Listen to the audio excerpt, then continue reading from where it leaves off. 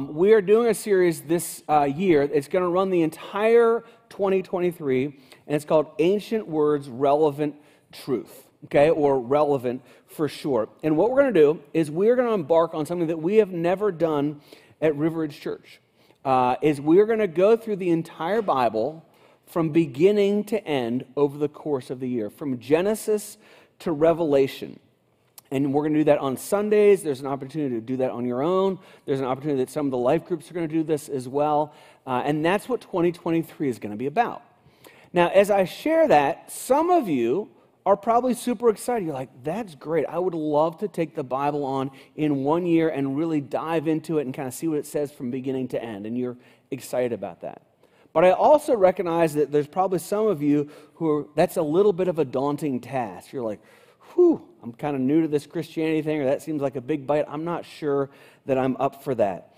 And so I'd encourage you, as we talk about it this morning and I kind of lay the vision out, that you would at least be open to this idea of going through the Bible from beginning to end, and especially the reading of it on your own aspect. Now, before you jump into anything big, whether it be marriage or a new job or something like this of going through the Bible, we always want to ask the why question. Because if we don't have the why question figured out on the front end, then when we get into it, we'll be like, what am I doing? This is not what I signed up for. And so the question is, why would we want to read the Bible? Why would we want to go through the Bible from Genesis to Revelation? You know, is it for the knowledge? Is it because we can say, hey, I did this? Is it fun? Why read through the Bible from beginning to end? Well, we're going to find the answer in Luke chapter 24. So if you brought your Bible, open up to Luke chapter 24. And you can open up on a phone app if you want, or if you brought your paper Bible, you can do that. But Luke 24, and here's the context of it. It's after Jesus has been crucified and after he is risen from the dead. And so the goings on are people know that Jesus has died and the tomb is empty, but they're not quite sure that Jesus has risen from the dead. And it's actually the exact same day that he rose from the dead, and people are trying to figure this out. So here's what's going on. This is Luke chapter 24, verse 13. It says, that very day, two of them were going to a village named Emmaus, about 7 miles from Jerusalem. And they were talking with each other about all these things that had happened. While they were talking and discussing together, Jesus himself drew near and went with them. So there's two guys. They're walking from Jerusalem to Emmaus. It's about a 7-mile walk. And as they're walking, Jesus comes alongside and begins to walk with them. But they don't recognize that it's Jesus. It says, but their eyes were kept from recognizing him. And he said to them, what is this conversation you are holding with each other as you walk?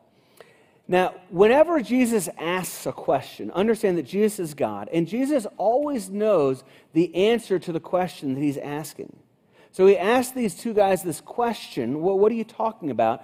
Not because he doesn't know the answer, but because he wants them to articulate or be able to express, or maybe even sometimes in questions, think through the answer before giving it.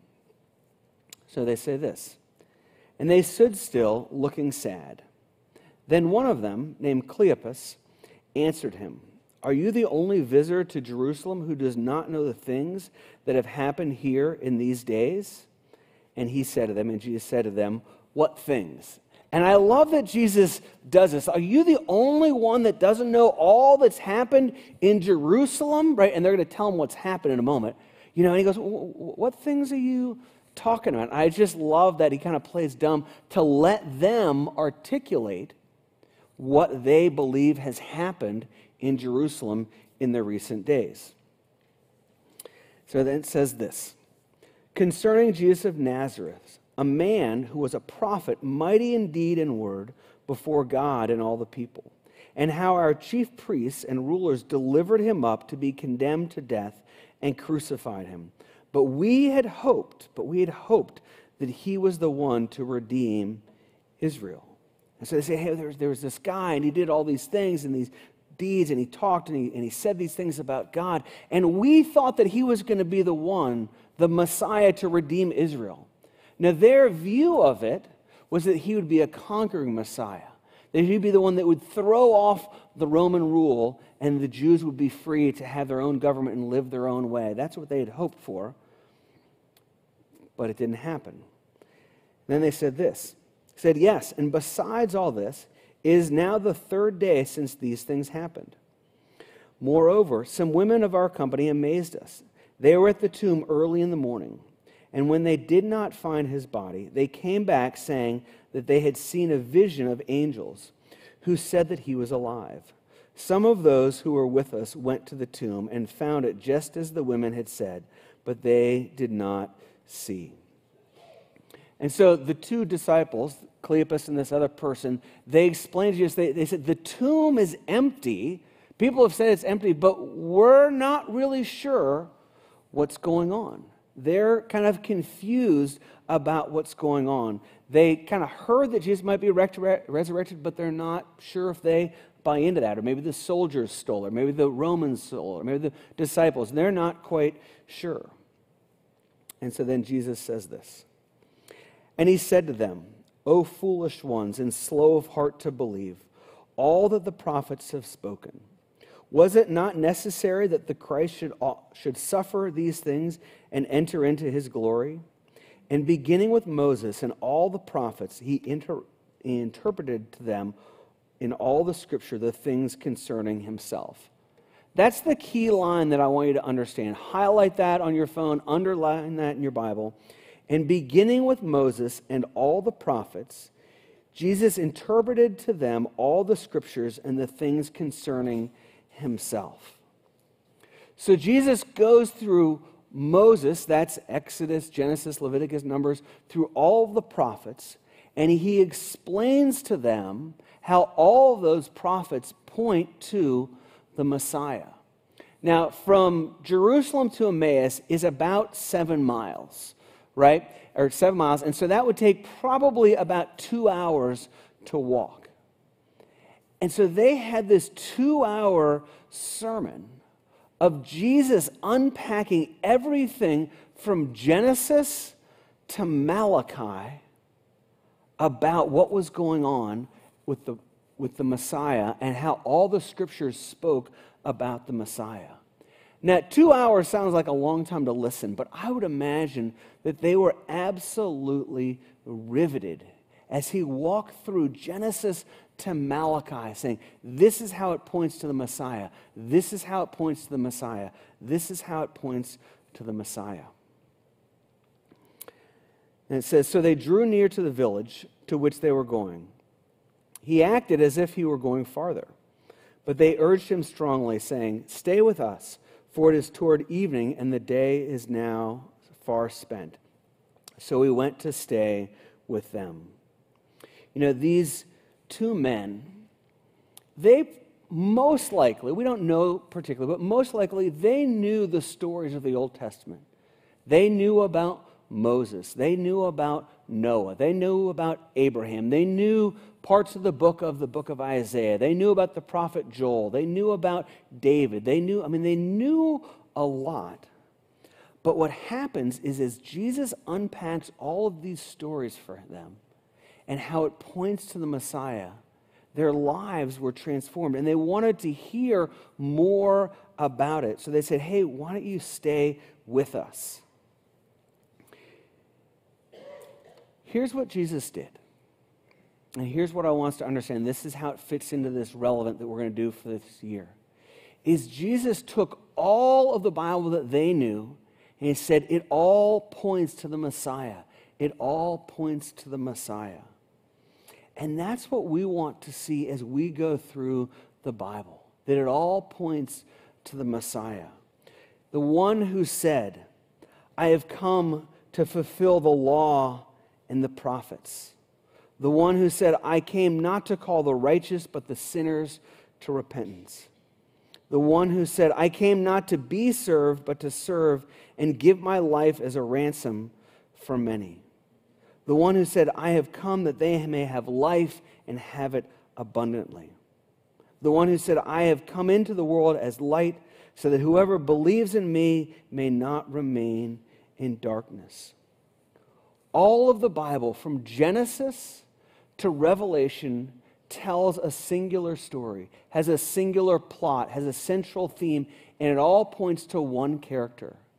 And that person is Jesus Christ. And so we go through the Bible from Genesis to Revelation, not for the knowledge that we gain, not to say that we did, not to put a check mark and say, hey, I did that one year. But we go through it to gain as much understanding of Jesus as we can, that we might know him more fully. That's why we go through the Bible. Now here's, at the end of this interaction with him, or near the end, it says this. It says, and their eyes were opened and they recognized him. Their eyes were opened and they recognized him. That's what we want. As we go through the Bible in these different ways, we want our eyes to be open so that we see Jesus. So that you see Jesus more clearly on December 31st, 2023, than you do today on January the 8th. That you would see Jesus, that your eyes would be opened. So here's what this is going to look like. Let me give you a bit of the nuts and bolts of what this is going to look like. So on Sunday mornings, we're going to go through a passage of Scripture each week, beginning next week in Genesis chapter 1, and then in December we'll be in the book of Revelation. And we're going to take one chapter. Sometimes it'll be a chapter, sometimes it'll be a couple chapters, sometimes it'll just be a portion of a chapter. And we're going to go through that on Sundays. The other part, and this is where I really hope that you will jump in, is reading the Bible. And so we have put together a reading plan for you to read through the Bible in a year. Now, this is not a reading plan, just so you know, this is not a reading plan where you will read every single verse, every single chapter, every single book from beginning to end. That what we've done is we've basically said, hey, let's pick 5 chapters a week for all 51 weeks that remain between now and the end of the year, and read those together. I have tried to do the Read the Bible in a year where you read every single verse from beginning to end. I've done it attempted a number of times. I think I've only completed it one time. You just kind of get frustrated in it. If you want to go for that, man, absolutely give it a shot. But this one I feel like will hit a lot of the highlights of what the Bible says, but also kind of some hidden gems and some things that you wouldn't necessarily read those hidden gems. I do want to let you know this, is the pace of this will be not the same. Okay, just so you know this, right? So the reading plan will take you through at a certain pace, and then the sermons will go at a certain pace, but they're not synced up. So sometimes the sermons will be ahead of the reading, and sometimes the reading will be ahead of the sermons, and sometimes it may be a week or it could be even a month ahead. So it's not like you got to read this week to be prepared for the sermon next week, or next week's sermon prepares you for the following week, just so you're clear on that. As you leave here today, we have a booklet for you to get, a reading plan. And by the way, if you're watching online, if you go to riverridge.church/relevant, then you can find that, the reading plan, at least for the first couple of months on there. So this is the reading plan. Chris, can you take that off the screen for a second? All right. Ooh, can you take that off the screen too? Okay, close your eyes. Close your eyes. Close your eyes. Okay. Okay. On the count, close your eyes. You are looking. I see you. Close your eyes. Okay. You got to humor me on this. Okay. On the count of 3, you're going to spell out loud the word relevant. Okay. Close your eyes. Okay. 1, 2, 3.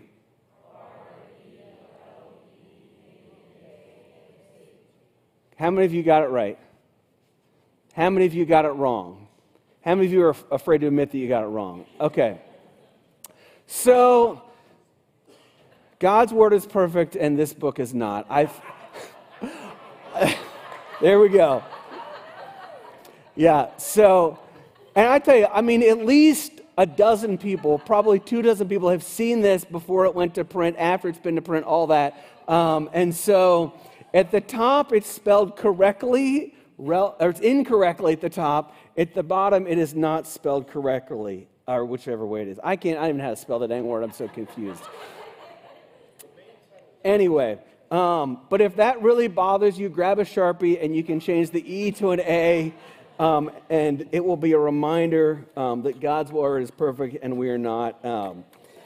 And if this really bugs you, you have two options, right? One is you can give us $1,000 and we'll reprint these, right? The other option would be like, there's churches that have much better spelling around, and you're like, I need a church that spells better. I'll help you find one of those. So, anyway, all right. So let's go back to this. So when you go out in the lobby at the end of the service, and we've got a couple more things we're going to do this morning, but grab one of these. There's some that have 3-hole punches in them, and there's some that don't. If you want to stick it in your Blue River Ridge binder, you can do that. If you want to pick up a Blue River Ridge binder, we've got some of those out at the table as well. And if you don't have a Bible, we've got some of those as well. It's a good readable version of the Bible.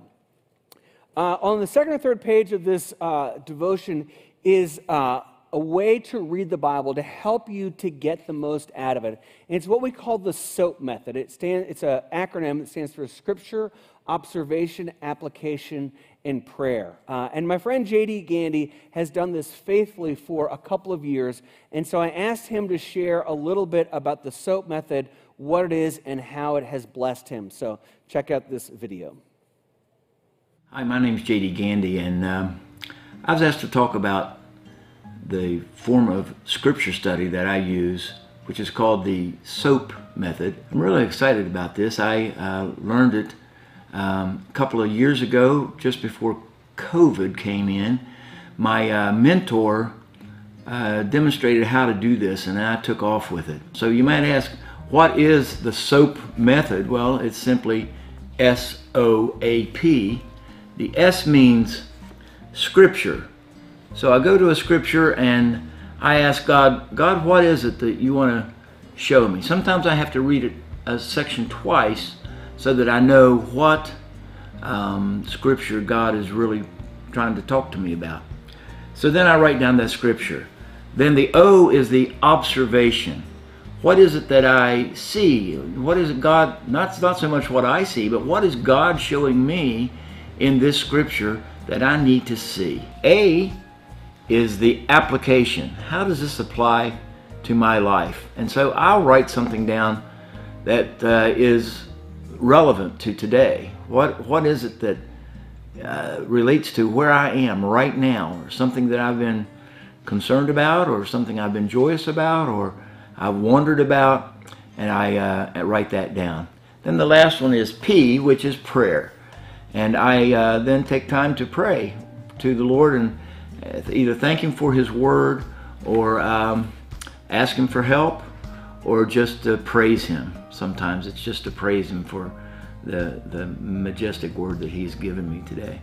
The neat thing about this, and why I love the SOAP method, is because now, after I've been doing it for a while, I mean, I've got soap after soap after soap after soap, is that I see it almost like a treasure hunt. I know that every day God wants to show me something. He wants to teach me something. He wants to warn me about something.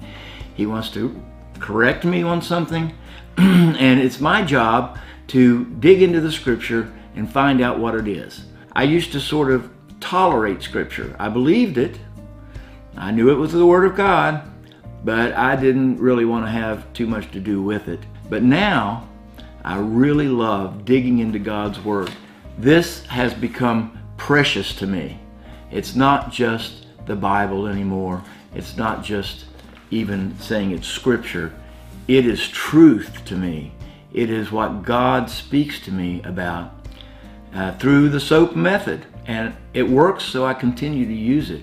If I don't do my SOAP study, then I feel like I've really missed something, like I've missed a meal, or like I've missed an exciting adventure that I could have done and I didn't do it, and that is always disappointing.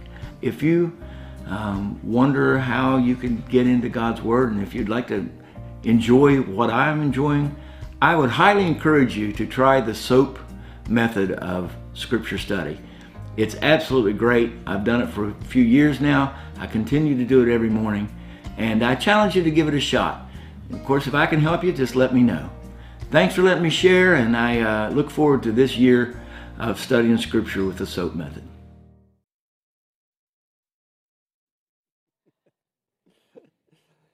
So, encourage you to pick one of those up. And if you go to that riverridge.church/relevant, you have to spell it correctly to find the webpage. There's some other resources there. We're going to have a Facebook group, just some different things to continue this all throughout the year. So I want to return to the story. When their eyes were open. So Cleopas and his friend invited Jesus to stay with them. And then it says this. It says, when he was at the table with them, he took the bread and blessed and broke it and gave it to them. And their eyes were opened and they recognized him. Now I'm speculating a little bit on this. But I wonder when he was recognized, when they recognized him, was when he gave them the bread. So imagine this, picture this, and again, I'm speculating that this was the exact moment, but Jesus takes the bread, and he breaks a loaf of bread, and he gives one to Cleopas, and he gives one to the other. But as he gives them the bread, and they take the bread from his hand, what would be revealed at that point in time? The nail prints in his hands, the scars in his hands. And I wonder if that was the moment that was their aha moment. Their eyes were open and it all came together for them. I want 2023 to be an aha year for us, that our eyes are opened. And so the way I want to begin this morning is by taking communion together. Cleopas and his friend were breaking bread with Jesus, and we're going to break bread together and remember communion and remember the Lord's death. So Jesus spoke to them for about 2 hours, going through all of the Old Testament, Genesis to Malachi, pointing to himself. I want to do that. I'm not going to take 2 hours, but maybe about 2 minutes. Isaiah chapter 53, verse 6 says, all of us like sheep have strayed away. We have left God's path to follow our own. Yet the Lord laid on him the sin of us all. Those verses talk about Jesus. All of us, like sheep, have gone astray. That's us. We have wandered from God's path. We have left God's path to follow our own path. That's called sin.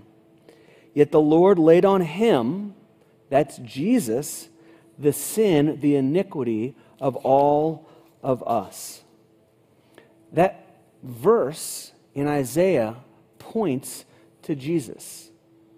And also points to us that we have strayed from God, that we have sinned. And so Jesus came to earth to pay the penalty for our sin. When we take communion, it is a remembrance of that truth. That Jesus paid a penalty for us that we could not pay for ourselves. And so this morning, as you take communion, I encourage you to remember the sacrifice of Jesus. And that God had that planned a long time ago, that Jesus would die 2,000 years ago, that you would sit here and remember that your salvation is not based on anything that you have done, is based solely on what Jesus did for you. As we take communion this morning, you don't need to be a member of Riverridge Church or even a regular, but we do ask that you are a believer in Christ. And if you haven't placed your faith in Christ, then maybe this morning would be the day that you would do that. That you would say, I can't earn my way into heaven. I need to trust Jesus as my Savior. And take the time to meditate, to continue to consider your sin. And I would even encourage you this morning to be as specific as you can. Instead of just saying, yeah, I've sinned, maybe recall the ways that you have sinned, the ways that you have wandered down or gone down your own path instead of God's path, and confess that to Him. If you're new to Riverridge Church, no one will say, now's the time to take the bread or now's the time to take the cup. But when you've taken some time just in your own heart to remember and to reflect, I encourage you to take the bread and the cup. Heavenly Father, thank you for this opportunity that we have to slow down and to reflect on the cross. And all of Scripture points to the cross and to the resurrection, the central event in all of human history. And God, as we have this moment together now, I pray that you would bring to mind the sins that we have committed, and that we would know that you died on the cross for our sins, that we might know you and be in relationship with you. God, let us remember with confession, but also remember with thankfulness of the cross. In Jesus' name, amen.